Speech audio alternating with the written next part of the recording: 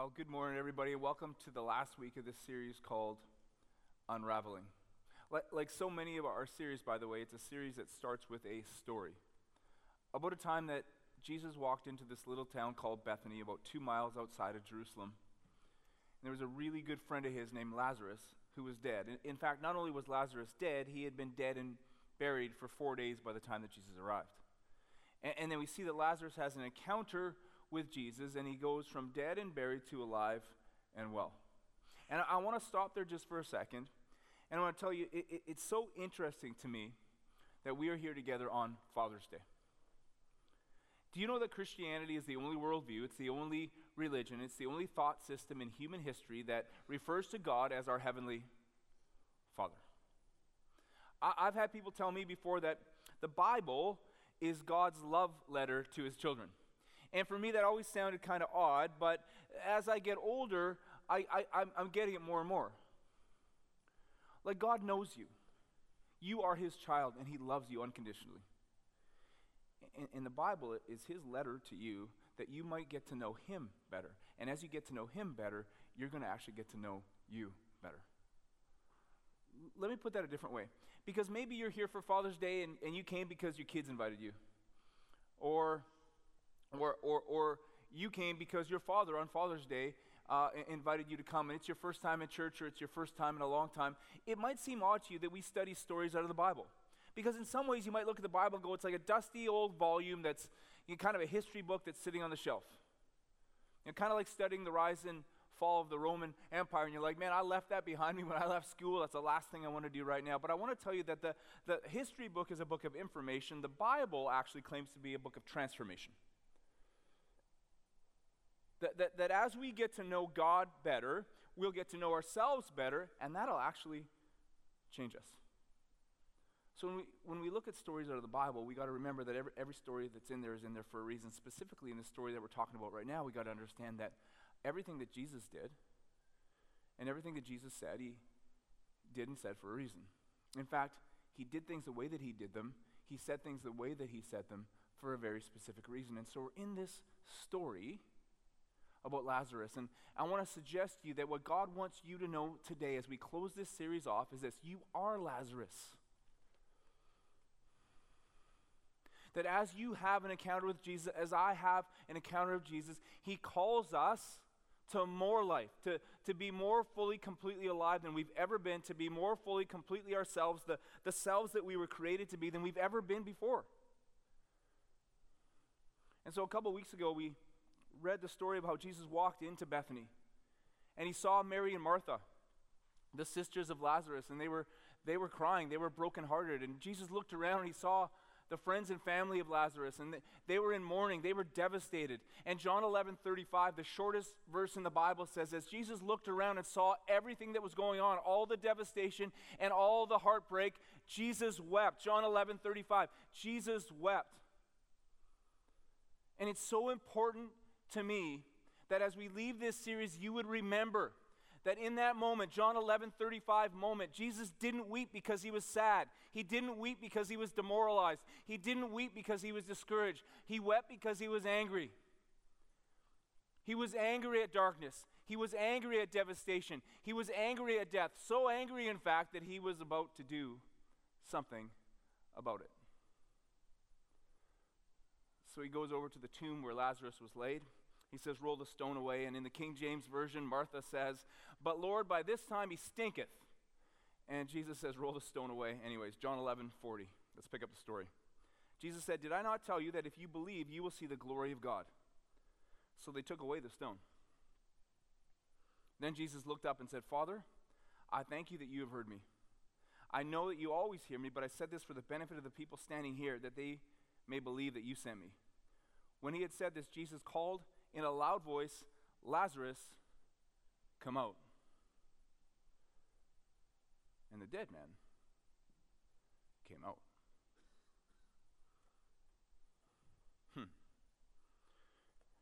You ever hear the expression, Father Time is undefeated? We don't like that, do we? Father Time is undefeated. That's why when we're watching sports and there's this guy that used to be an awesome player or a lady who used to be awesome at her sport, but now they're a little older. They're a little past their prime, and we see them get a little bit slower, but we don't want them to, but Father Time is undefeated. Well, I would suggest to you also that there is a bug flying around in my face right now. And I really want to get it, but I can't get it. Does anyone have a fly swatter? Okay, well. I'm not ADD, which is, yeah, I am. Okay, so here we go. I would suggest to you, however, that the grave is also undefeated. That until Jesus stepped into human history, the grave was undefeated. Like the road to the grave is kind of a one-way street. There is no return ticket from the grave. Until Jesus showed up at the tomb of Lazarus and said, Lazarus, come out, and he called for a U-turn, and Lazarus came out, and Jesus defied death that day. But there's something I need you to know as we leave this series behind. I need you to remember this, that as Jesus defied death that day, he faced death face to face. He looked, stared death down. He not only defied death, but he had a message for death, and he said, I'm going to see you again real soon. I'm going to see you again real soon.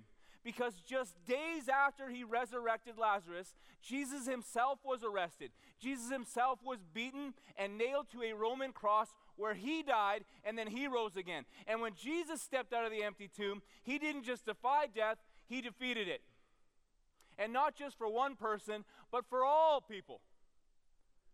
The Bible says death still happens, but it's lost its sting. We don't face death, we face the shadow of death now. Reminds me of a story of a young man married with two little daughters, 5 years old and 7 years old. And suddenly his wife gets ill. And before you know it, she's actually died. And this young father finds himself in a place that he never imagined being. He's driving on the highway on the way back from his wife's funeral with his 5-year-old and his 7-year-old. And he's trying to think to himself, how am I supposed to bring them hope? What am I supposed to say? Like, his wife was a Christian and he knew that she was in heaven, but really, she's not here, and she never will be here again on this side of eternity. What am I supposed to say to my kids? And just as he's thinking that, there's a semi-truck coming on the other side of the divided highway. And it just so happens that semi-truck crosses between the son and his vehicle, and the shadow passes over their car. He says, girls, would you rather face that semi-truck head on, or would you rather face the shadow head on? And they say, the shadow. He said, here's what you got to know about Jesus. Jesus came into our world, and he faced death head on, so that all we ever have to face is the shadow. And so your mommy right now is more completely alive than you could ever imagine, and you're going to see her again. Please don't forget this. In that moment when Jesus defied death and called Lazarus out of the tomb, he looked death down and he said, I'll see you again real soon. And when Jesus stepped out of the empty tomb, he defeated death, not for one person, but for all people. The story continues.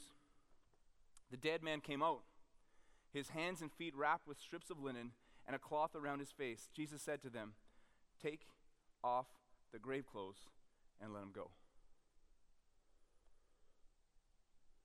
Okay, but what if he had said no? What if Lazarus had said, no, I'm good.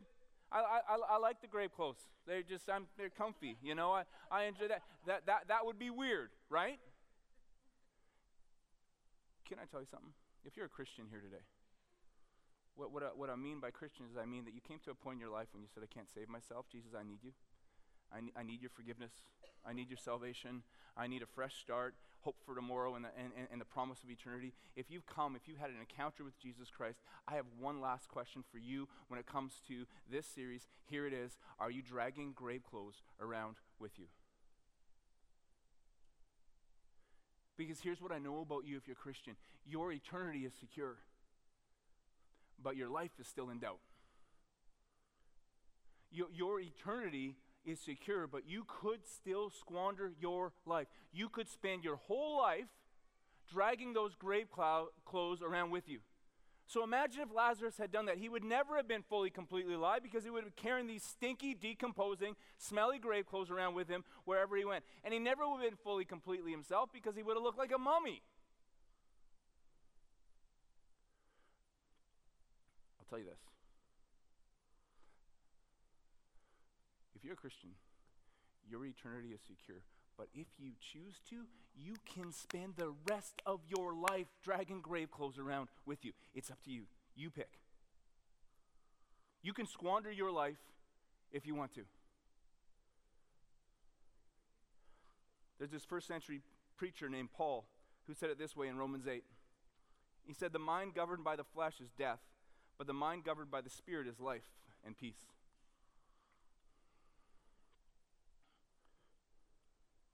I talk about this all the time, but I get worried that things become catchphrases.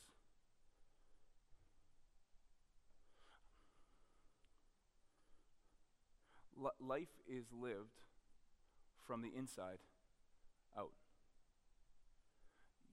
You were created in the image of God. You were formed for greatness. And God's plan for you is that he would speak directly to your soul. You are a soul, that he would change you from the inside out, that you would live from the inside out. See, I know this about you, that your best chapters are yet to be written. Your best sermons are yet to be preached. Your best ideas are yet to happen. Your best moments, your best dreams are still ahead of you. But we must understand that so many of us are living from the outside in.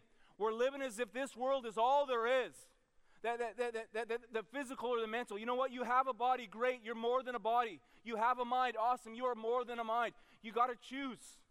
If you spend your whole life losing sight of the unseen, what happens is you drag grave clothes around with you wherever you go. You squander your life. Your eternity is secure, but you've squandered your life.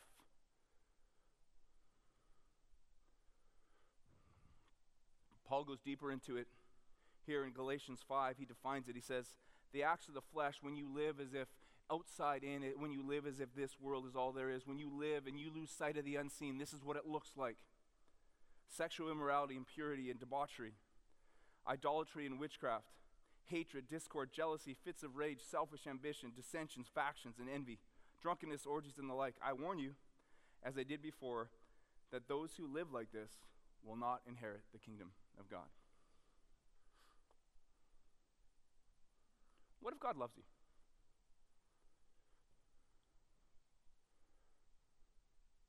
Like, what if he's not a cosmic killjoy? Like, what if he's actually your loving heavenly Father here on Father's Day? And he's not trying to wreck your fun.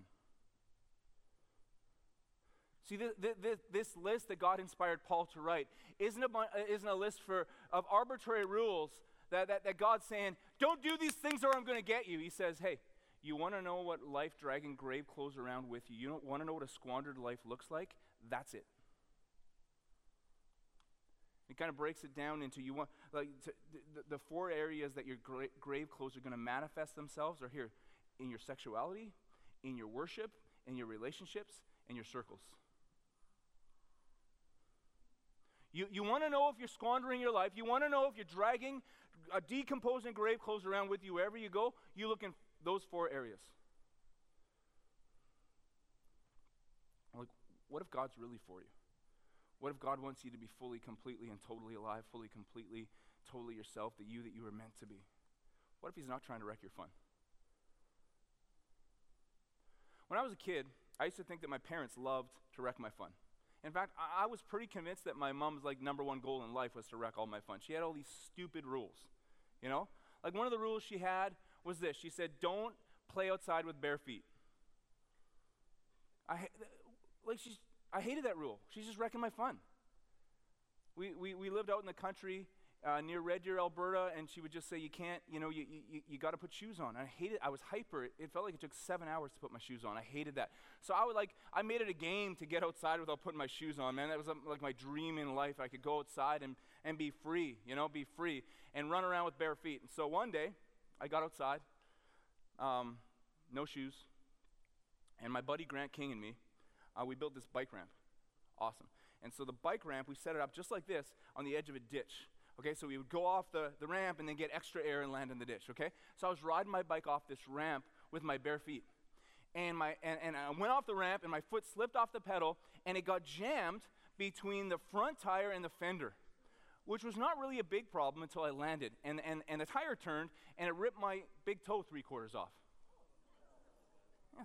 And I was actually talking to my mom about this the other day. I said, man, you sure weren't very sympathetic when I did that. And she hit me, to be honest. But the thing is, what if God loves you? What if he's not trying to wreck your fun? What if he's saying, man, I want you to live. Like, I don't want you to squander your life, man. I want you to live. I want you to be you, more life than you've ever had before. And if you want to see, if you're dragging grave clothes around with you, here's how you'll see it. Number one, you'll see it in your sexuality.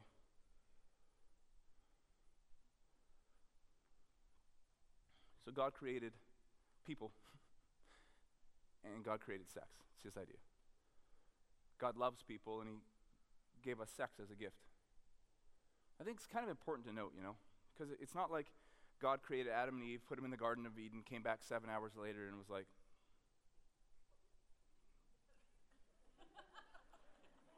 what's wrong with you two? No, like on the contrary, God said, be fruitful and multiply, and millions of happy couples since that day have said, Roger that, okay? So, thank you, by the way. I said that first service, they all stared at me, okay?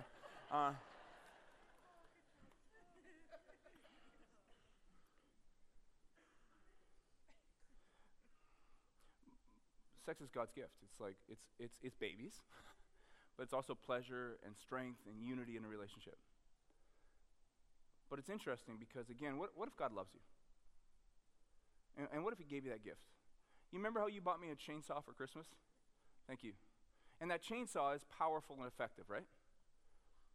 What if I came to you and I said, man, I can't thank you enough for the chainsaw. You're so good to me. I'm going to use it to cut my hair. It's going to be great.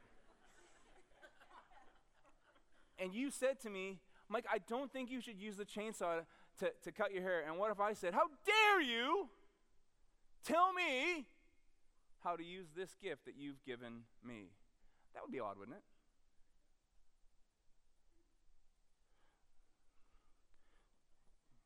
You want to know if you're dragging grave clothes around with you? You want to know if you've lost sight of the unseen? Look in your sexuality. Because here's what happens. Sex, if you try hard enough, you can make it into just something that's just physical.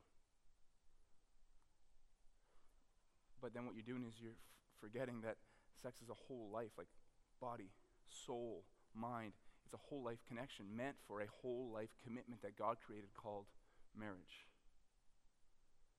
It would be weird, right, if like God created sex for people, but sometimes we can live as if God created people for sex. Like, it's almost like we're celebrating the gift, but not the giver of the gift. Which brings me to the second place, that if you want to see if you're dragging grave clothes around with you, you want to see if you're squandering your life, look in your worship. What do you live for? What are you living for? Because we all have a big why behind all of our whats, don't we? We all have a central pursuit.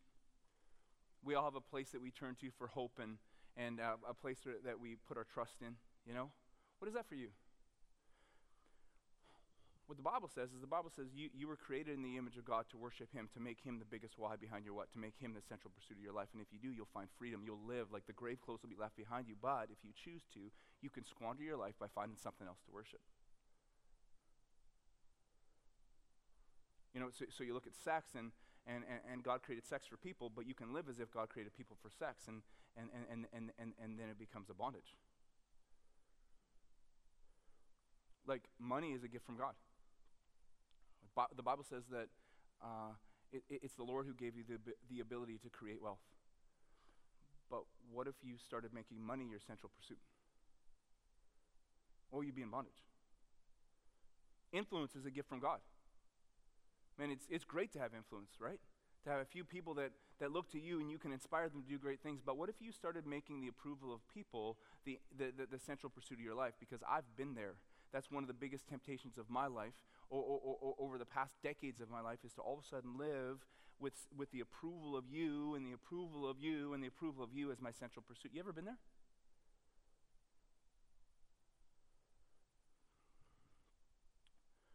When I was 37 years old, So last year then. So when I was 37 years old, this was my life. I was a history teacher. In fact, at 37 years old, I had just, for the last 2 years in a row up to that point, back when every single History 12 student in BC had to take the provincial exam, my class, my History 12 class, had received the top exam average on the provincial exam out of all the classes in BC. So in some ways, I was considered to be the best history teacher in BC. And when I was 37 years old, for the last 3 years, I had been heading up the secondary school in this little private school where I worked. And that year, the Fraser Institute had just named our high school as the top academic school in the Fraser Valley. Now, I was also a basketball coach. When I was 37 years old, I had just come off a year where we had won the provincial championship, and the following year, I had been named the provincial basketball coach of the year. Now, I tell you all that stuff to brag, but also, no, I don't actually. No, listen to me. This is why I tell you, because in that moment, in that little tiny world of academics and athletics, people approved of me. I guess I was kind of a little big deal in that one little world. And then at 37 years old, I felt God calling me to come transition into the role of a 37, 38-year-old youth pastor at this church. And I'm not diminishing that, but in that moment, I was receiving a lot of approval from a lot of people teaching history, running the school, and coaching basketball. And so a lot of those same people said to me, that would be insane. My mom and dad said to me, that would be insane, don't do it. But my same mom and dad had given me a Bible in Christmas of 1987. And in that Bible, on the cover, it said Michael J. Mannis. I'm not telling you my middle name. So Michael J. Mannis, and then under that it said Proverbs 3, 5, and 6. Trust in the Lord with all your heart. Lean not on your own understanding. In all your ways acknowledge him, and he'll direct your path.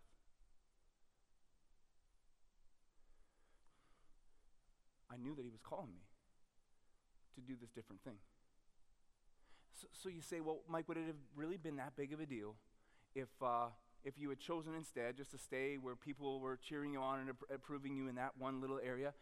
Maybe not, but I think what happens, you start down this road where next thing you know, you're living for the approval of people, and it keeps you in bondage because you can't please everybody. Does that make sense?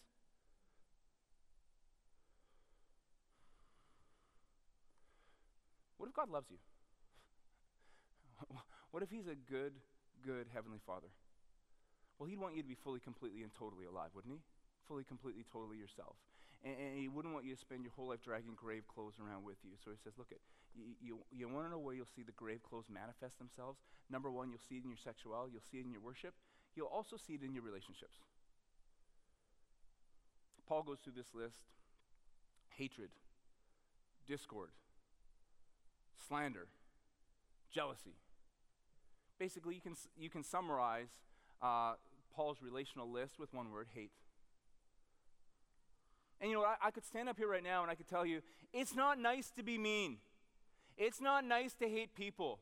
It's not nice to do that, you know? Like saying a gossipy word is kind of like unringing a bell. It's really mean. I don't think that's the primary point of this passage. Because here's the deal. You know who hateful people hate the most? Themselves. You know who angry people are most angry with? Themselves. And so what happens is if you live in this, you're dragging these grave clothes around with you, and you live in your own negativity, and you live in your own filth.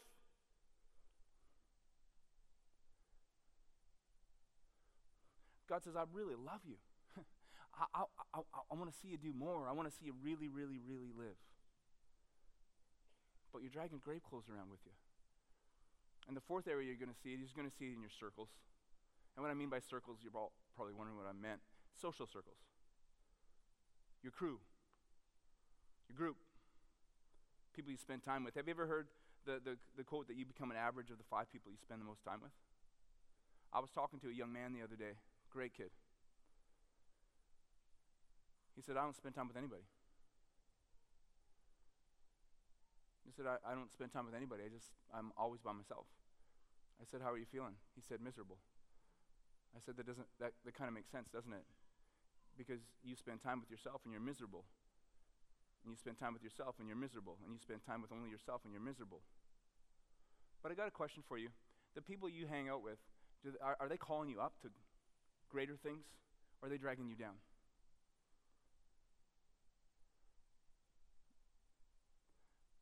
Are they calling you up to greatness, or are they dragging you down? That's for you to decide. But I do know this, even in the last 2 weeks, I've had to tell 3 different people, I really think the next step for you to be fully, completely, and totally alive, fully, completely, and totally yourself, is maybe find a new group of friends. But Paul continues, he says, look, here's what a fully alive life looks like. Here's what a life looks like without grave clothes. He says, the fruit of the Spirit, living life from the inside out, the fruit of the Spirit is love, joy, peace, forbearance, kindness, goodness, faithfulness, gentleness, and self-control.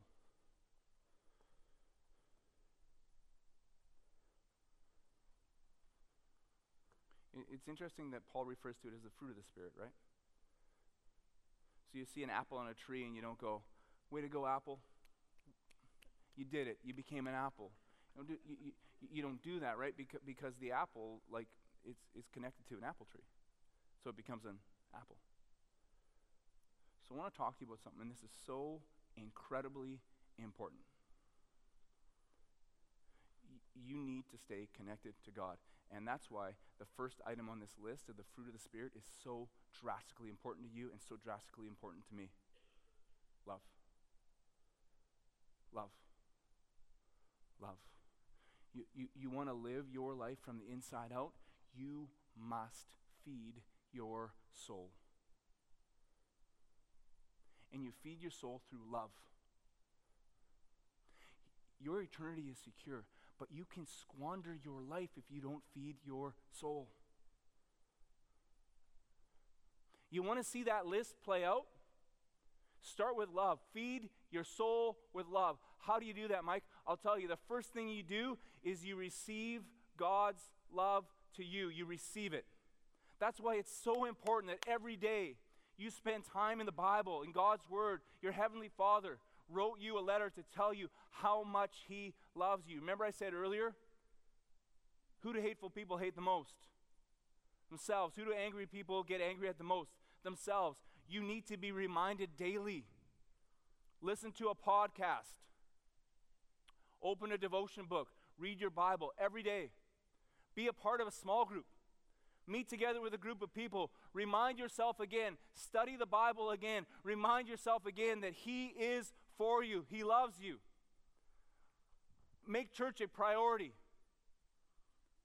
Because when you come to church, you're dealing with a music team that's been spending weeks praying for you and preparing. You're spending time with someone who preaches the Word, who's been spending months preparing and praying for you in this moment.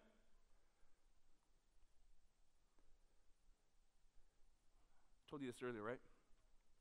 God knows you. God loves you. And as you read His Word, as you spend time studying and reflecting on His Word, you begin to know Him, and then you begin to know you. And this is what you're going to realize all of a sudden. You spend time with God, you're going to realize this. You are who He says you are. You don't hate you because you're adopted. You're accepted. You're forgiven. You're worth dying for. You are formed for greatness. Your eternity is secure. There is hope for your future. You are loved. Don't let any lie, don't let any label, don't let any voice tell you anything different. You must. This is life and death. Your eternity is secure. That's great. I love it. But your life hangs in the balance. Study the Word. Remember, you are who He says you are. So number one, you receive His love. Number two, you return His love. Every day, every moment, every breath is an act of worship. It's an act of gratitude, isn't it? Man, I just want to be grateful. It's awesome to to pray prayers that say, God, help me, help me, help me. But also, I want to live a life that prays prayers of thank you, thank you, thank you, and wow. Like, I don't know if we have tomorrow. Do you understand? But I know we have today, so I'm going to be grateful for today. I'm going to be grateful for my family. I'm going to be grateful for my friends. I'm going to be grateful for the air in my lungs and the ground under my feet and the mountains and the forests and the oceans and the trees. I'm going to be so grateful. Man, I want to live a life of contagious gratitude. How do I do that? I feed my soul with love. Receive it, return it, and finally reflect it. Love as you've been loved. Love as you've been loved. Hateful people hate people. Loved people love people. And it's not like I'm saying, man, be a good Boy Scout and help that lady across the street. No, what I'm saying is your life depends on this. As you love, you will be loved. As you help, you will be helped. As you seek to understand, you'll find understanding. As you bring joy, you'll receive joy. You want to know what a life without grave clothes looks like? It looks like a life of love and joy. The second item on the list is joy. Joy is a soul-level happiness that goes deeper than even outward circumstances, and I know that's easy to say and it's tough to do. It kind of means come to this conclusion in my life, kind of come to this conclusion in your life that God's painting a masterpiece with my life. And you know what? It's not always paint by my numbers. Let me say that again because you need to remember it's not always paint by my own numbers. But when I feed my soul with love, I all of a sudden get to this point of trust that I know it's beautiful. The third item on the list is peace. You're gonna see a life of peace. When those grave clothes start to drop off, you're gonna see a life of peace. And there's a song that the band sang earlier that to me speaks to peace better than I ever could. It's called Great Is Thy Faithfulness. Listen to this. Great is thy faithfulness, O God my Father. There's no shadow of turning with thee. Thou changest not, thy compassions they fail not. As thou hast been, thou forever will be. Pardon for sin and a peace that endureth, thine own dear presence to cheer and to guide. Strength for today, bright hope for tomorrow, blessings all mine with 10,000 beside. Great is thy faithfulness. Great is thy faithfulness.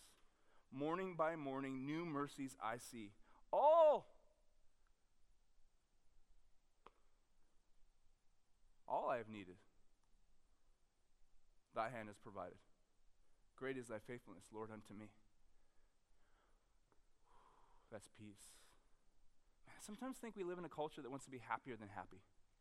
You know what I mean? We want to be more content than content. We want to be contenter than content. We want to be richer than rich.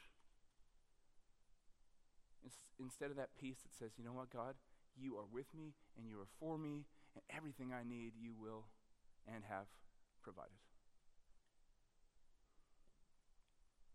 Kindness, goodness, patience. Again, not to be a good, well-behaved Boy Scout, but man, I look around and if I see kindness and patience and goodness start to manifest itself in my life, I realize those grave clothes are dropping off. Faithfulness. Man, I am who I say I am. What you see is what you get. If I tell you I'm for you, I'm for you. If I tell you I'm with you, I'm with you. Faithfulness. You're going to see gentleness in your life. The other day I was talking to my 25-year-old son, Lucas. He said, Dad, I don't know about that fruit of the Spirit, gentleness. I don't really want to be gentle. It doesn't sound, and I said, yes, you do. You know what gentleness means? It means strength under control. Don't you love that? Strength under control. It means we're teachable. We're teachable too. I think we live in a society where a lot of people want to be right, but not too many people want to get it right. You won't believe what happened the other day. I was driving in my car and Samuel was sitting in the back seat. You know what he said to me? You're not going to believe this. He said, Samuel, my grade 9 son Samuel says, LeBron James is the GOAT. You know what the GOAT means? Greatest of all time. He said LeBron James is a GOAT. So I grounded him for 2 months. And after I grounded him for 2 months, I said, no, he's not. What are you talking about? MJ, Michael Jordan is obviously the GOAT. He said, no, LeBron's the GOAT. I'm like, what are you talking about? You've never even seen MJ play. What are you talking about? And I got all worked out and I worked up and I thought to myself, that's our culture. There you go. Argue about something unprovable with this desperate desire to be right, with no desire to get it right. Gentleness. Take a breath. Listen, learn. As you do, you'll see the grave clothes dropping off of your life. And I want to end with this. Self-control. See, I'm convinced that if you're a Christian here today, your eternity is secure, but you can squander your life if you want. But when you feed your soul with love, the next thing you know, you're going to be living the life that you were born to live, becoming the person you were born to become, and you're going to see all these things, and you're going to see self-control. Self-control is an interesting one because people say, well, does that mean I won't lose my temper? You've never lost your temper anyways. Every time you got angry, your temper was right where you put it, in the driver's seat of your life. It's about more than temper. Does it mean that when I open up a bag of Oreos, I'll eat one instead of 27? I don't know, I'm not there yet, but I imagine that maybe one day I'll get there.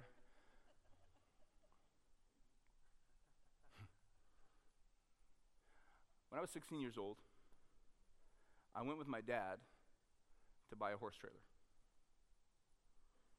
Which is weird because I had a boycott against horses when I was 16 years old.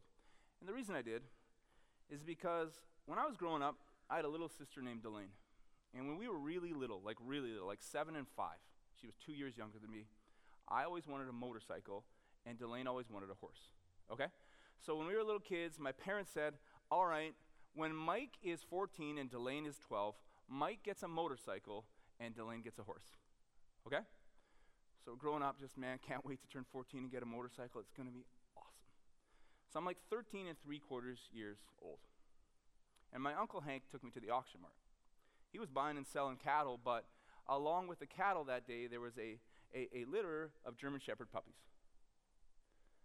I saw these German Shepherd puppies, and I ran to the payphone. Google it, okay? So I called my mom, and I said, Mom, there's these German Shepherd puppies. Please, please, please, please. And my mom was so quick. She said instantly, you can have a puppy, but you got to trade it for your motorcycle.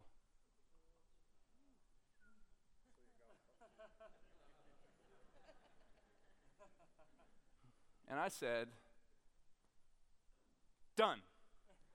And I got the puppy. I traded my birthright for a bowl of stew. That's Trapper, the real goat, okay? Amazing. I never really regretted it, to be honest, but it did frost my flakes when Delane turned 12 and got a horse. Yeah, we can take that down, the hair, the glasses, got it. I'm on, yeah. You betcha, yeah.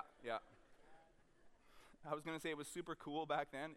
It wasn't. Okay, but anyways, 12 years old, my sister gets a horse, and then another one, and then another one, and then I was living in this neighborhood close to my best buddy Grant, and then we moved out further to the country, and they bought a bunch of horses.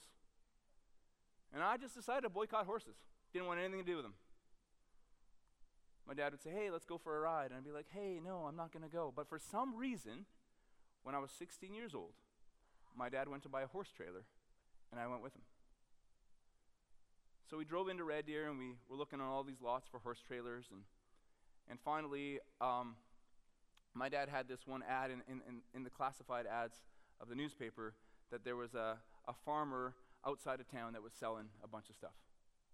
So we went out there, and there was a woman there, and it turns out that her husband had just died. And she was looking to sell a bunch of stuff off her farm because she wasn't doing a great job of making ends meet without him, you know? So we walked up to the horse trailer, and my dad says to her, what do you want for the horse trailer? And she said, I don't really know what it's worth. What does $500 sound like?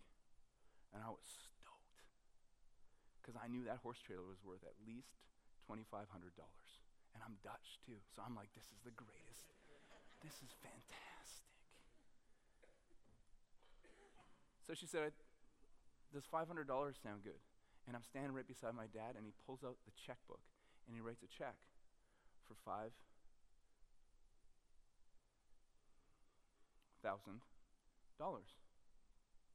And he said, no, that's not right. It's worth more than that. And he handed her the check. So we get in the truck on the way back, and I said, Dad, we're Dutch. So, like, what is, I'm just kidding. I said, what, why did you do that? He didn't say much. He just said, because it was right.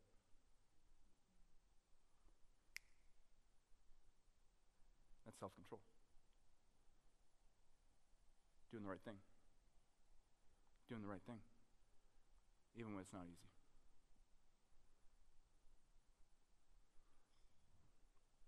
So I got this notion, man, I want to live. I want to live. I want to be the me that God created me to be. But the truth is, as a Christian, your eternity is totally secure. But you could still squander your life. So I got to lose the grave clothes. Let's pray. God, I pray over every single person here, every single person watching online. God, I pray that you would give us a vision of us, that we are who you say we are, that we are accepted, that we are adopted, that we are forgiven, that we are formed for greatness. God, I pray against every lie. I pray against every label. I pray against every voice coming against every person in this room, that we would not believe the words that would cause us to hate ourselves or be angry with ourselves, but instead we would see ourselves as you do. That we would be people of love, that we would be people of hope, that we would be people of joy. And God, I would pray that we just live lives of worship, God, give us a heart of gratitude as we walk out of here. Let's be thankful. God, give us a heart of gratitude for the family that you've given us, for the friends that you've given us, for lunch, for the air that fills our lungs, that we would just live with this contagious gratitude. And God, finally, I pray that we would reflect your love to a world that desperately needs to know that there is more than this. We love you. And we're thankful. In your name. And everybody said, amen. God bless you guys. Thanks for joining us. We'd love to see you at any of our 3 Sunday services held at Sardis Secondary School on Stevenson Road in Chilliwack, British Columbia. For more information, please visit southsidelife.com.